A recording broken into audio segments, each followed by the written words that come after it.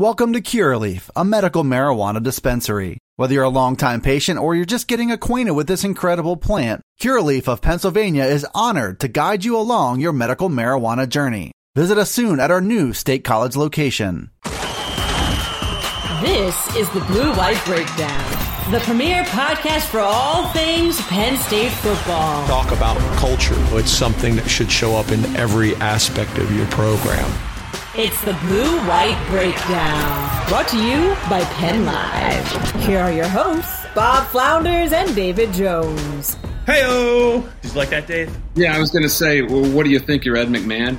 Hey-o! Guys, it is the Blue White Breakdown podcast, Penn Live's Penn State football podcast. Also, I'm with Dave Jones. This is our last podcast of April. It's the draft weekend, Dave-o. After that, it's Kentucky Derby weekend. I know you don't really give a flying you-know-what about that, but there's some pretty interesting stuff happening in the next couple of weekends. But, Dave, I still think there's room for us to talk a little bit about what we saw on a very nice Saturday afternoon at Beaver Stadium, April 23rd, better known as Bobby's birthday. It was not the prettiest of games, but I remember you were impressed. At least it was. You thought you were. There was some spirited play going on at times during that 8 period, whatever that was. And I just wanted to just as they come out of spring practice, we heard from James Franklin on a number of things. I just wanted to go over a couple of potential strengths, and maybe what you think is, obviously we could talk about the offensive line, but other than the offensive line, maybe what you might be most concerned about moving forward before they get to August practices. So where do you want to start, my man? The first guy, the main guy that I noticed out there and I was watching was the kid from Western Kentucky, the wideout, Mitchell Tinsley. I'm a big fan of those Wednesday and Thursday and Tuesday games in the middle of the week with the small conferences. I love that stuff. And I happened to watch them very nearly beat Indiana in Bowling Green, Kentucky. Remember we were talking about that game and yeah, they threw the ball on every play, right? Yeah, and they had that kid who's like a system quarterback. He wasn't even their leading receiver. They had some guy who had ridiculous numbers. No, they had a bunch of guys, but it was an interesting offense, and he was an interesting – I noticed all the wideouts in that game, and I noticed him. I think he's going to be a really good addition. I think he knows what he's doing out there. Is he going to be able to replace Jahan Dotson? No, but I think he's going to catch the ball kind of the way Parker Washington does, who we didn't see at all, did we? He didn't play, right? Yeah, I think they were holding him out. The rumor mill was grinding away. I don't think he was 100% for that game, and even if he was, I would not risk. That guy's way too important. I mean, that's it. Yeah, he did not play. Well, Tinsley's a little bigger than he is, and he's over 200 pounds, I believe, and he's going to be durable, I think. Indiana, being what it is, I mean, it is Indiana, but that's usually a pretty representative defense. They couldn't stop him. They couldn't stop any of those guys that night, and it was a wacky game, and it was before they had all their injuries, so they were a pretty good team. They were not the team that they became later in the year. And that was a rodeo, man. That was a wacky game. It's like 33-31 or some weird score. Yeah, I can't remember exactly, but that's the kind of player he was. And I think he's going to be a good player for him. They need as many wideouts to replace Dotson by committee, I think, as they can get. Right? Wouldn't you say? They do. And James said after the game, I thought one of the more fascinating comments after the game, and I thought he had a couple of comments that kind of really, that really made me kind of sit up a little bit. And I'm not even talking about that weird answer to the start of your question, but he said, and you don't sit up easily. I do not sit. I like to slouch, Dave. So he said that maybe not at every position, but he thought that this is one of his deepest teams at Penn State. Meaning that he didn't see a lot of drop-off between the ones and the twos and maybe even some of the threes. And when you lose as many good players as Penn State lost, and again, we didn't get to see a lot. I mean, the media availability is in spring, Dave. It's like 10 minutes of practice on a Wednesday and 8 of it is special teams kicking. So they're not showing anything. They didn't show anything in the blue-white game, but I don't think James would say that coming off a 7-6 season with those kind of personnel losses. You lose 6 of your last 8. I don't think James would have said that if he really didn't believe it. And that has me thinking a little bit differently, because I think I said in the video, boy, it could be a year where, it might not look that different than last year in terms of wins and losses. It might not be as bad at the end as it was this year, but that gave me a little pause. I'm just wondering if maybe there's some players that they really feel good about that we didn't see a lot of. Well, he clearly feels pretty good about the secondary. If they're going to give up Sutherland from the secondary to be an outside linebacker, that's one indicator. He gave a shout out to Kalen King, who we know is a stud, who he said had a really good spring camp. And what you're talking about here is it's so important these days to start quickly, start optimistically with some reason for optimism. Well, where are they going? Their first game, they're going to Purdue, which has almost never had a decent running game. They're going to have to defend the pass. So their back seven is everything in that game. And if the secondary is as good as he says it is, they're going to be able to have a chance to win that game. Because, Jeff Brom, he's every year he puts together a really good passing game. We haven't seen him in a while. Have we seen Jeff Brom at all? I can't remember. We have not. They have not played during the Jeff Brom regime at all. Didn't Purdue come in 2019 early and they got whomped? I think he was the coach then. Oh, that's right. Yeah. That they actually, I think, was that the year they beat Ohio State? I don't know. That was 18. But anyway, that was a decent team. But they got stepped on pretty good by Penn State. Right. But I don't. There have been no trips to West Lafayette. And darn it. Yeah, I know. How about you in West Lafayette on a Wednesday night, Bob?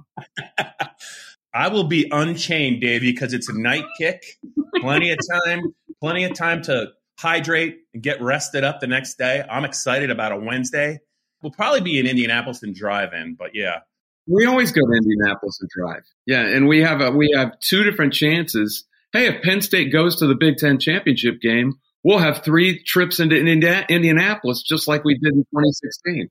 Yeah.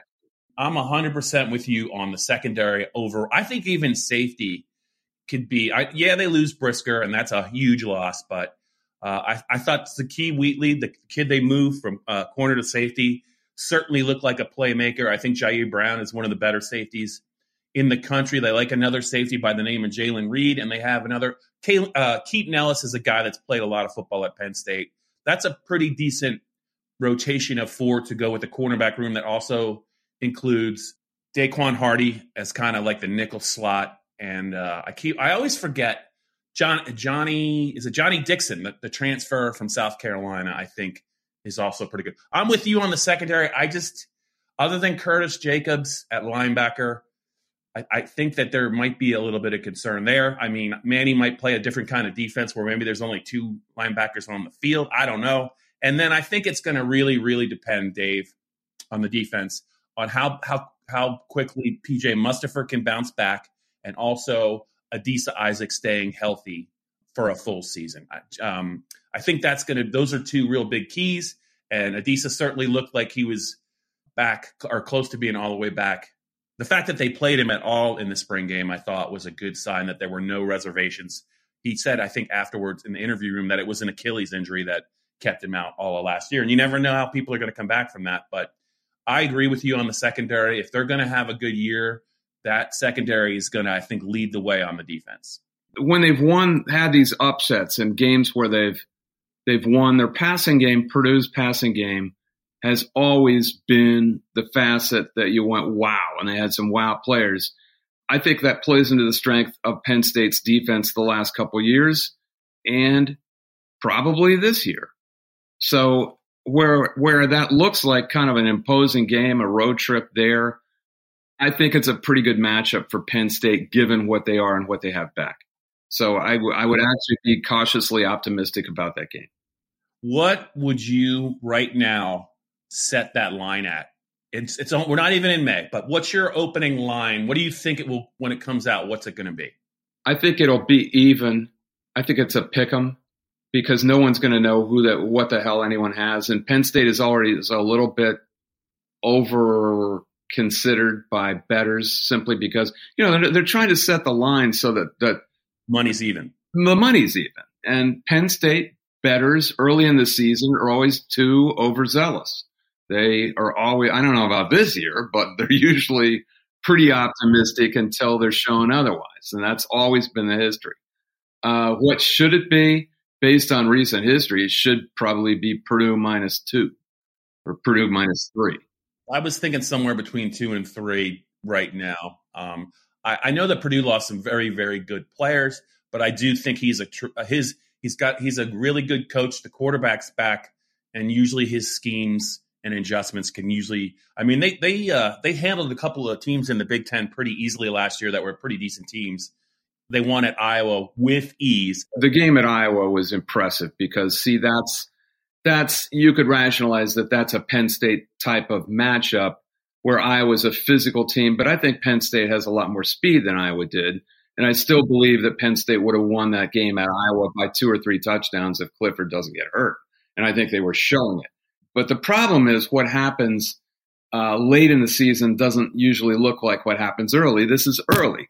This is a game with all of Penn State's athletes, whoever they had, healthy and everyone ready to go. Of course, Mustipher got hurt in the early on in that Iowa game. But if this is the very first week, if everyone stays healthy, Purdue is never going to have as many great athletes as Penn State does. So I think it probably will be Purdue -2, -3. But what should it be? Probably. I think it's actually going to be a pick 'em, but probably based on recent history, Purdue has done so well that they'll probably make it a -2 or -3. That's all. Yeah. The one other reason, it wasn't just Franklin's comments about the depth, but the one other reason that I think Penn State on offense is doing a little sandbagging in a good way is Nick Singleton. Throughout the preseason and even during winter conditioning, he was getting shout outs from his teammates. He was a guy that was making something out of nothing, and he was breaking off long runs. And then, Dave, we get to the blue and white game, and we barely see Nick Singleton. And I think Penn State does not want the rest of the college football world to know just how good a player this guy is. He had 4 carries in the game for like -1 yard. They got him the ball once in the passing game, and I think he got loose for 27 yards. I think they have a stud at running back, and I think either you're not going to – if he was hurt, you don't play him. But you're going to give Kevon Lee the ball a lot. You're going to give Katron Allen the ball a lot in this game, but you're not going to show a lot of Nick Singleton. To me, it's classic James Franklin sandbagging in a good way. I think we're going to be talking a lot about Nick Singleton in the fall. Well, you're not talking about other coaches. You're talking about fans, right? Because everyone knows who Nick Singleton is. No, I'm talking about other teams. There's no tape really to study of him and how they're going to use him. Well, based on what you saw in the blue-white game. I mean, they were 4 basic runs. They gave him the ball once he got loose in the passing game and they took him out of the game. I'm telling you, I don't think they want. I just think that they're gonna unleash this kid in a prominent role. I mean, I don't think it does them any good if he carries the ball 10 times in the blue-white game and one of them's for an 80-yard touchdown run. Now, who would you compare that to last year in Big Ten football? The same kind of thing had happened. And all of a sudden, this kid took the whole league by storm. Yeah, but wasn't he a pretty good player at Wake Forest, though, or no? Are you talking about Kenneth Walker? No, I'm not talking about Kenneth Walker, but that's another good answer. But, yeah, that is actually a better answer. I was talking about Braylon Allen at Wisconsin. Oh. Only Jeff Petrikis that I talked to knew how good Braylon Allen was. And he told me early on from the Milwaukee Journal Sentinel how good this kid was and to watch out because he was only 17. He didn't even play the first 4 games. I don't think that's going to happen with Singleton, but Braylon Allen ended up gaining, 1,500 yards in basically 8 games. I mean, it was amazing. I believe he was first team all Big Ten, wasn't he? Or was he second? Yeah. Yet another reason that I think Penn State caught a break in Madison last year. Yeah, they really did because he didn't play. Chez Mellusi. Yeah, Chez Mellusi played the whole game and Braylon Allen did not play. I don't think that's going to happen with Singleton. Do you? Do you think Singleton's not going to play against Ohio? And they've got to open up. They've got to open up at Purdue. They've got to use it. Yeah, they are. But I just think that they were like, hey, let's not show our hand. I think he's a 5-star. Everyone gets that, but let's not give them anything really to worry about. This is the Blue-White Breakdown. Welcome to Curaleaf, a medical marijuana dispensary. Whether you're a longtime patient or you're just getting acquainted with this incredible plant, Curaleaf of Pennsylvania is honored to guide you along your medical marijuana journey. Have questions? Visit us at Curaleaf.com or stop in to see us at any of our locations, including our new State College dispensary located at 1248 South Atherton Street. Let's talk medical marijuana and let our confidence become yours. I got something to ask you now. You think they have their left tackle, right, with Fashanu? Yes. So you're not worried about left tackle? Well, I think that he is clearly their best left tackle option. I mean, I don't know that they have anyone better. That's why I think he's their left tackle. You think he's a solid pick anyway for that position? He'll have some growing pains, though. He definitely will. I mean, the Big Ten off the edge, you just have to look no further than this year's draft. Not only Ebiketie, but the Purdue kid. There's always 5, 6, the 2 Michigan kids. There's always 6 or 8 guys in the league in the Big Ten that Penn State's got to deal with off the edge that can be all the way back to the Boses. Problematic. Yeah. The Boses and everybody else. Well, Olu is their best guy, I think, clearly, but I don't know what that's going to mean when they go to play at Michigan. And so you've got Caden Wallace on the other side, who should be better.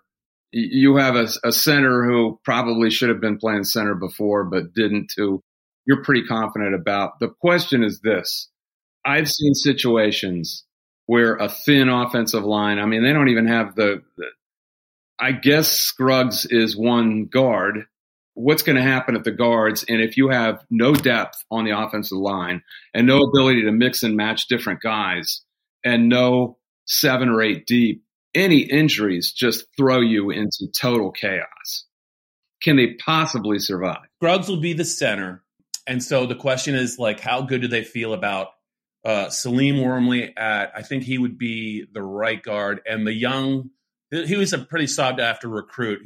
I meant Wormley at the guard. I'm sorry. Yeah. That's okay. Yeah, I know what you meant. Scruggs is the center, but Wormley, you feel pretty good about Wormley as one guard or not? No, I feel better about Landon Tengwall at the other guard spot. Salim Wormley had I think it was a lower leg injury that he missed, I think, all of last year. James said that he was performing like he was going to be a starter before he got hurt.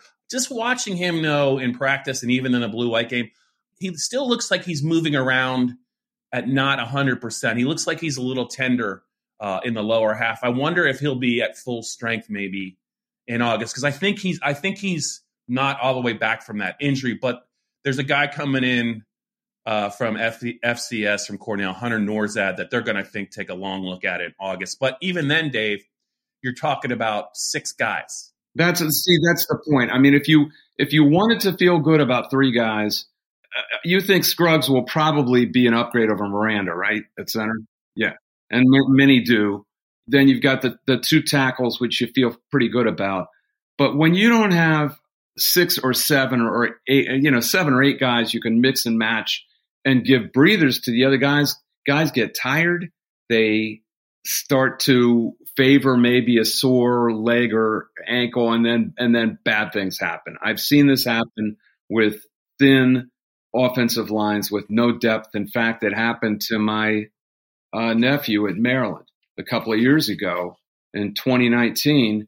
They had what they thought was a pretty good offensive line, but they had no depth behind them. And they played really well in the first series game against Syracuse. They blew them out. And Syracuse was ranked. People forget that. That Syracuse team was ranked, and they blew them out. But everyone was healthy on the offensive line. The next week against Temple, they got one guy hurt, and then it was like a house of cards, man. It's dominoes, because you get into a couple of guys who can't really play, or you're rushing into service on the offensive line. You can't hide them, man.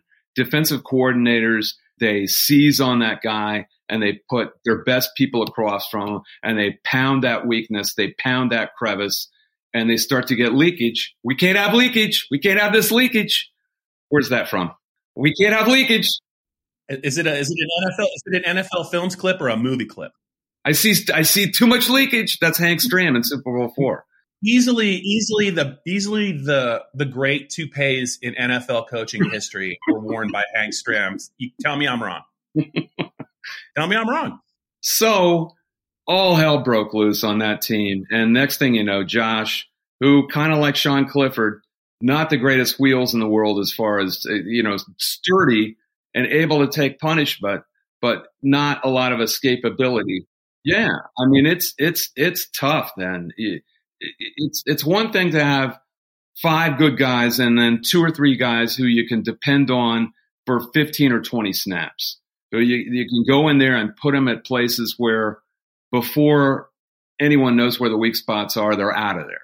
But when you have to depend on a guy starting who really shouldn't be out there on the offensive line, you cannot hide them.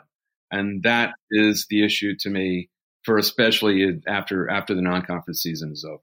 Week 3 at Auburn. That's when you're going to learn about offensive line. That's it. Dave, we're going to move this along here on the Blue White Breakdown. Let's talk a little bit. It's Tuesday, so nothing is official, but it sure sounds like Penn State is about to pull their trigger on an AD hire. It sounds an awful lot, Dave, like they have the person they want to replace Sandy Barber, and the news could happen probably in the next couple of days. As we talk about this, we've been burned before, so it'll probably happen 2 hours after we wrap this up. But what can you share maybe about the reports about the AD search?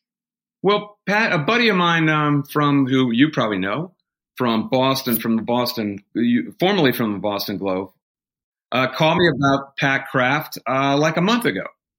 Patrick Kraft, right? That's the name. Yes, and thinking that maybe he could be a candidate here, and that he expected him to be, and did a little work on it. But I mean, it's not something that I think fans really, whenever you write about ADs, fans don't really care about the bean counting. They don't want to know. ADs are like referees. And umpires. You only notice them when they screw up. Well, Pat Kraft, I made some calls, and the word on Pat Kraft, if he indeed is the guy, is that if you want a marketer, you want a promoter, and that's his background from Indiana, where he brought a whole bunch of Indiana guys into Temple when Matt Rule was already hired there by Bill Bradshaw. He's your guy. If you want necessarily a big picture guy and a leader, a CEO, maybe not. I don't know. And we haven't seen anything to be able to judge him on a level of that Penn State will offer him. I mean, BC is not Penn State. They have issues and they have challenges, but he hired a basketball coach there. He did not hire Jeff Hafley. He did not hire Matt Rule. He ended up hiring a couple of football coaches, one of whom was Manny Diaz, who lasted for, 16 days at Temple? Yeah. So that wasn't great. Such a great hire. And that'll be an awkward reunion at State College, won't it? Hey, how you doing? Remember me? Yeah. I don't know. Maybe they get along. I believe he and Rule still get along, but they had kind of the best of all worlds there with that crew when Matt was there. And whenever I go to see Matt at Temple, he seemed very happy with the way things were. So there's pluses and minuses with everybody. I think Sandy Barber, you wouldn't call her the face of the athletic department necessarily, would you? It's James Franklin. He's always been. This guy might be kind of the counterpart of James Franklin from what I have heard. A lot of hype, a lot of marketing savvy, will say sizzle, okay? If people like that, then they like it. And if they don't, they can blame him for things, which is what they usually like to do to ADs anyway. I believe he hired Jeff Collins also at Temple, and then he took off. And then Rod Carey, which did not work out so well, who, that was a hire where he had been at Northern Illinois in that system that had already been built up by our buddies at Minnesota, had turned into And he basically turned it from a 13-0 team into, I think they were like 6-7 and 6-6-7 the next couple of years when Kraft hired him at Temple. So not the greatest hire in the world. Well, it's a mixed bag with this guy as far as his history. We will see. Dave, real quick. So Penn State had I think a search committee for this hire. And like I said, it's not official. But my question for you is, do you think there's any chance that James didn't have some say in whoever even if it's not that? I have to think that James, with his lengthy deal and talking about what he really needs to compete, I have to think that James was looped in on this from day one. Whoever everything I've heard about Kraft is that he's a lot like James. So if you like James's buzz, his hustle, whatever you want to call it, you will like Kraft. If you don't like it, if that rubs you the wrong way, well, you're going to have double trouble now. That's what I have heard. But like I don't remember running into him down there at on 10th Avenue and at Temple at the practice complex or anything. So I have not had any direct rapport with him whatsoever. So this is only stuff. This is only hearsay. Yeah. Okay. I got you. Double the fun. You're saying double the fun potentially at Penn State. That's right. That's what my takeaway is. All right, Davo, we're gonna let the listeners and the viewers go. It is Tuesday. Dave and I are finishing up our last April Blue White Breakdown podcast. Congratulations, by the way. I think congratulations to Daniel Gallen, our colleague who is now aligned with 247 Sports. Daniel was on the Penn State beat with us for a year. I could not have been more impressed with the job that he did.